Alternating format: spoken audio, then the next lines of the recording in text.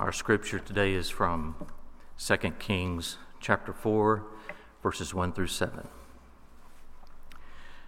Now the wife of a member of the company of prophets cried to Elisha, "Your servant, my husband, is dead, and you know that your servant feared the Lord, but a creditor has come to take my 2 children as slaves." Elisha said to her, "What shall I do for you? Tell me, what do you have in the house?" She answered, "Your servant has nothing in the house except for a jar of oil." He said, "Go outside, borrow vessels from all your neighbors, empty vessels and not just a few. Then go in and shut the door behind you and your children and start pouring into all these vessels. When each is full, set it aside." So she left him and shut the door behind her and her children.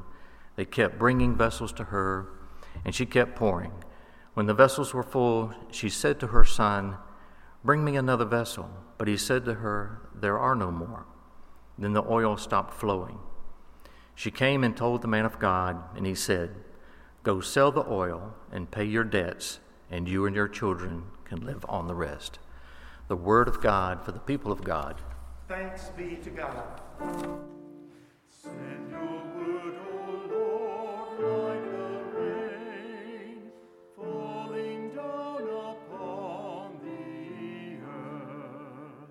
Send your word, O Lord, like the rain, falling down upon the earth.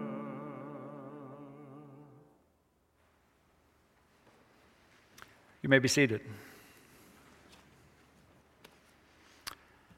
Have you ever regifted anything? Maybe a gift card that you know you'll never use. Maybe that candle or tea set that's been sitting in your closet for the better part of the year. How about this? Have you ever been caught regifting something? I feel like there are at least 1 or 2 gifts under my mother's tree who have come from someone else. Her laughter gives her away. I did catch my roommate regifting one year. I never said anything to him, but it was blindingly obvious that he pulled my gift out of his stash of Christmas gifts that he had just gotten from his family. It was time to participate in our annual household exchange. You see, my other roommate and I had this long-standing tradition of getting each other a Christmas gift. Every year, nothing fancy, just a simple tradition of gift giving. This particular year, we had forgotten to communicate the tradition with our new roommate. There he stood, embarrassed and frustrated, as my roommate and I handed out our gifts. Your gifts are upstairs," he said, and scurried up the stairs to retrieve our gifts. He returned with a brand new Fossil travel bag. Just what I always wanted. In today's scripture, we see a widow, daughter-in-law of the prophets, who is faced to pay the creditors who are threatening to take her children. Without a penny to her name and nowhere else to turn, she reaches out for the miracle worker himself, the prophet Elisha.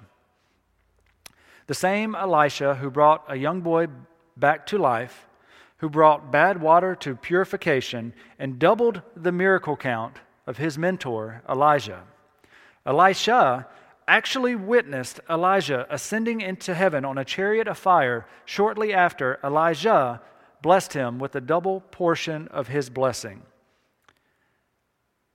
Elisha actually finished many of the works that Elijah began, and he now stood before the widow, hearing her plea, about to multiply her jars of oil. With such an interesting and powerful character, it's hard not to make him our focus.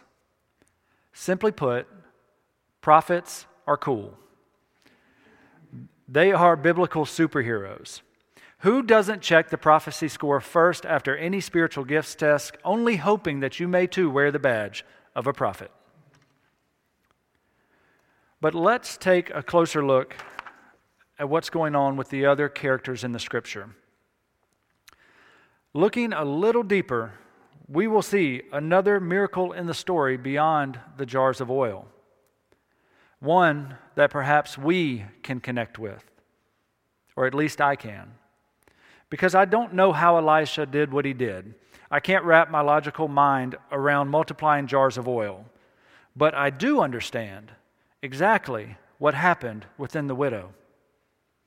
For her, the time had come to pay her debt, to contribute her part, and she had come up empty-handed. This place, this feeling, this character, I can relate to. There are generally 3 reasons why I choose not to give. Number 1, I can't find a reason to. Number 2, I don't want to lose what I have. And number 3, I don't think I have anything of value to give. Well, the widow certainly has a reason to give, and the only things that she is trying to hold on to are her 2 children. So this eliminates 1 and 2 and only leaves option number 3. She does not think she has anything to give except this ordinary, run-of-the-mill jar of oil. When I lived in Mobile, I can remember sitting in my living room with all my bills scattered on the table, doing my best financial logistics to figure out what could be paid when, what I could eat when, where I could go when, and finally, what I would have to take a penalty on. Now, I did not have to deal with the threat of losing my children, and my heart does swell for those who have this weight added to their story. But I do know the feeling of thinking I have nothing left to give. I also know the guilt that feeling breeds. I remember the feeling I had walking into the church across the street, this beautiful Methodist church in downtown Mobile, fighting with myself to even drop $1 in the offering plate. If you have ever been in this spot, you know that it doesn't stop there in church. You hear the lie everywhere you turn.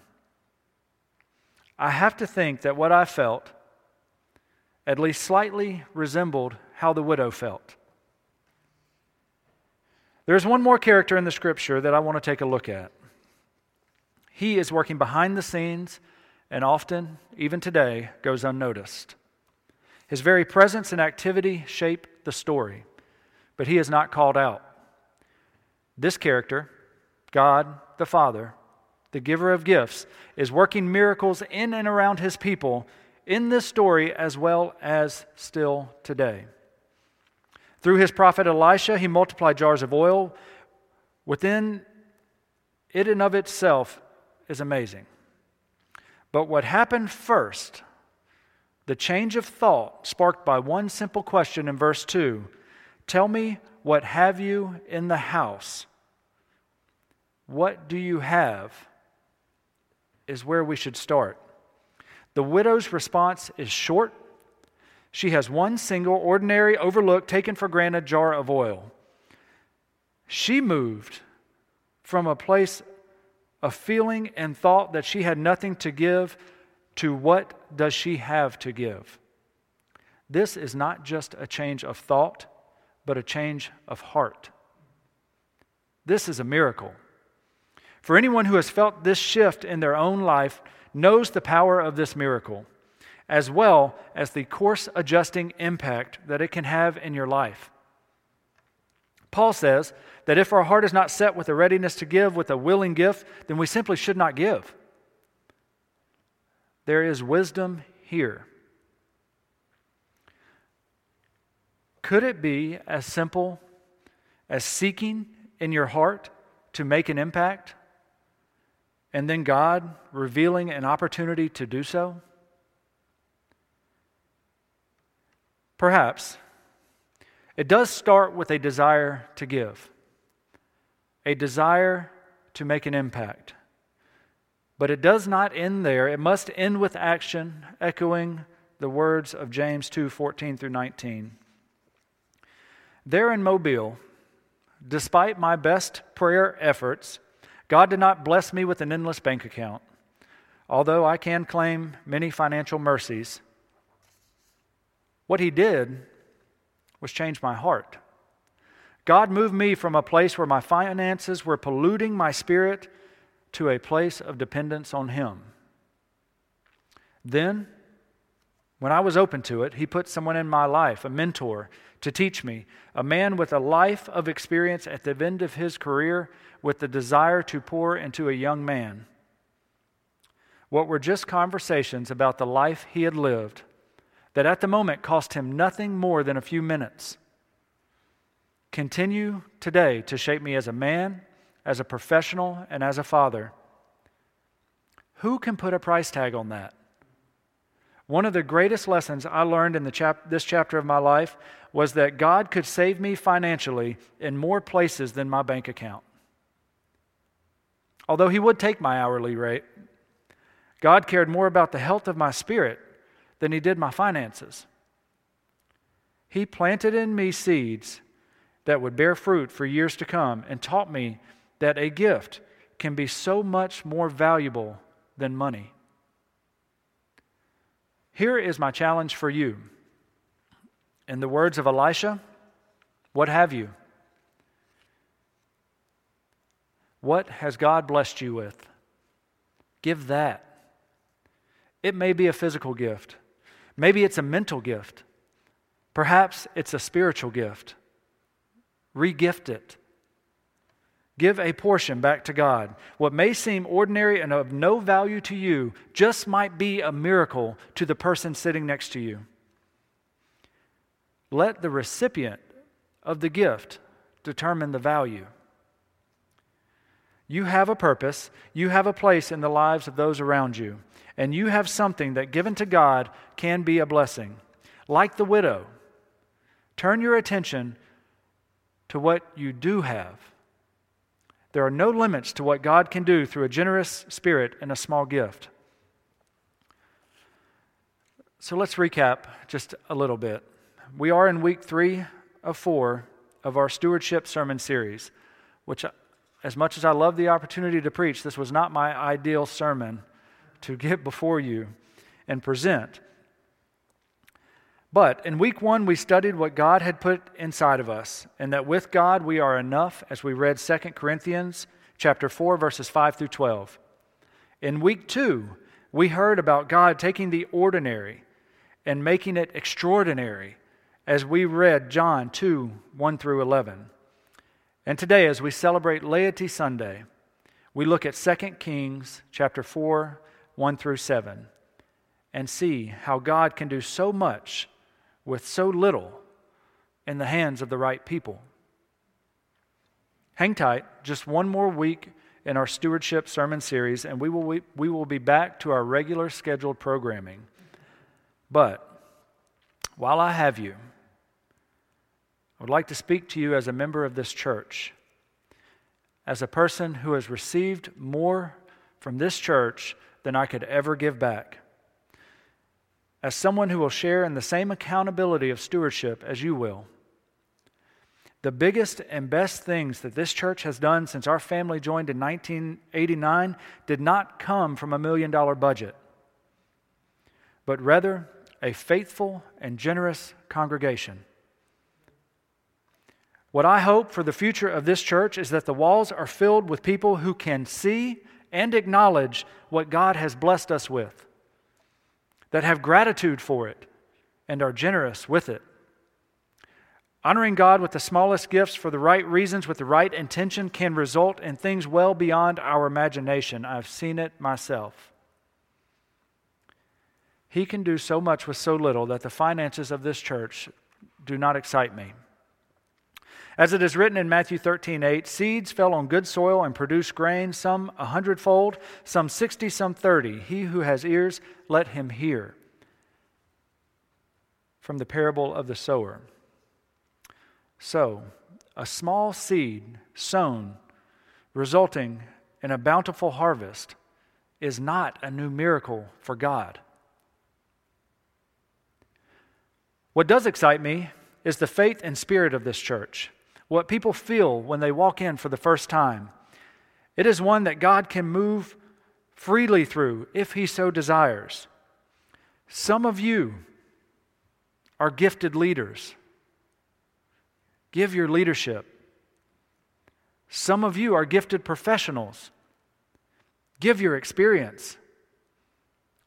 Some of you are gifted teachers. Give your instruction. Some of you have the faith of Abraham. Share it. And yes, some of you have been gifted financially. Give a portion of your resources. You never know what one shared gift can mean to the person next to you when God is in the transaction. I tell you, over a decade later, not only do I still lean on the conversations with my mentor in Mobile, Al Tynes, but I still have that travel bag. I use it every time I travel. 2 gifts given years ago, still of value. Both have been considerably more valuable than the giver ever intended. Both gifts were regifted. Small, simple, and of little value to the giver, both were sparked by a desire to give. What do you desire? You have been uniquely gifted. You have something that you have overlooked, a piece of the puzzle that someone else desperately needs. Just like the widow in the scripture, maybe it is in fact a jar of oil or a seed that can be planted in good soil. Either way, with a grateful and gracious heart, regift it. May those with ears to hear, hear, and with eyes to see, see. In the name of the Father, the Son, and the Holy Ghost. Amen.